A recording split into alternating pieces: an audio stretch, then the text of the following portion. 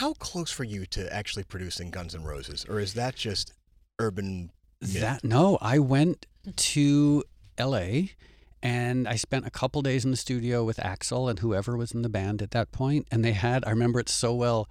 Do you remember ADATs? They had about 20 ADATs synced up. And he played me some things. And I couldn't believe it. My life was odd at that point anyway. This was around 97. But I'm like in a studio in Los Angeles with Axl Rose.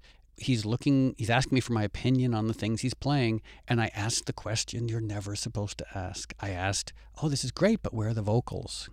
And everyone got very uncomfortable. And they'd been working on the record for, I guess, about 6 years, and they hadn't done any vocals yet. What was this? 6 years.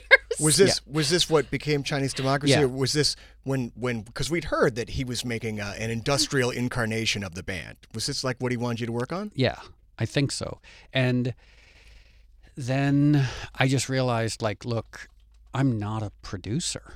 Like, I can make my own records, but I'd never produced a rock band in my life, and I just didn't think that my first job as a rock producer should be producing Guns N' Roses. Like, I was like that. So I had to excuse myself from being the producer of Chinese Democracy, and then I made Play, and Axl still hates me. Like, he won't talk to me.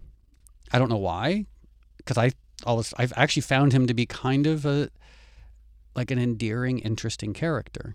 Like one of the things that made me sad about not producing Chinese Democracy is it meant the end of my weird friendship with Axl. So even now, like, I'll see him out and he won't talk to me.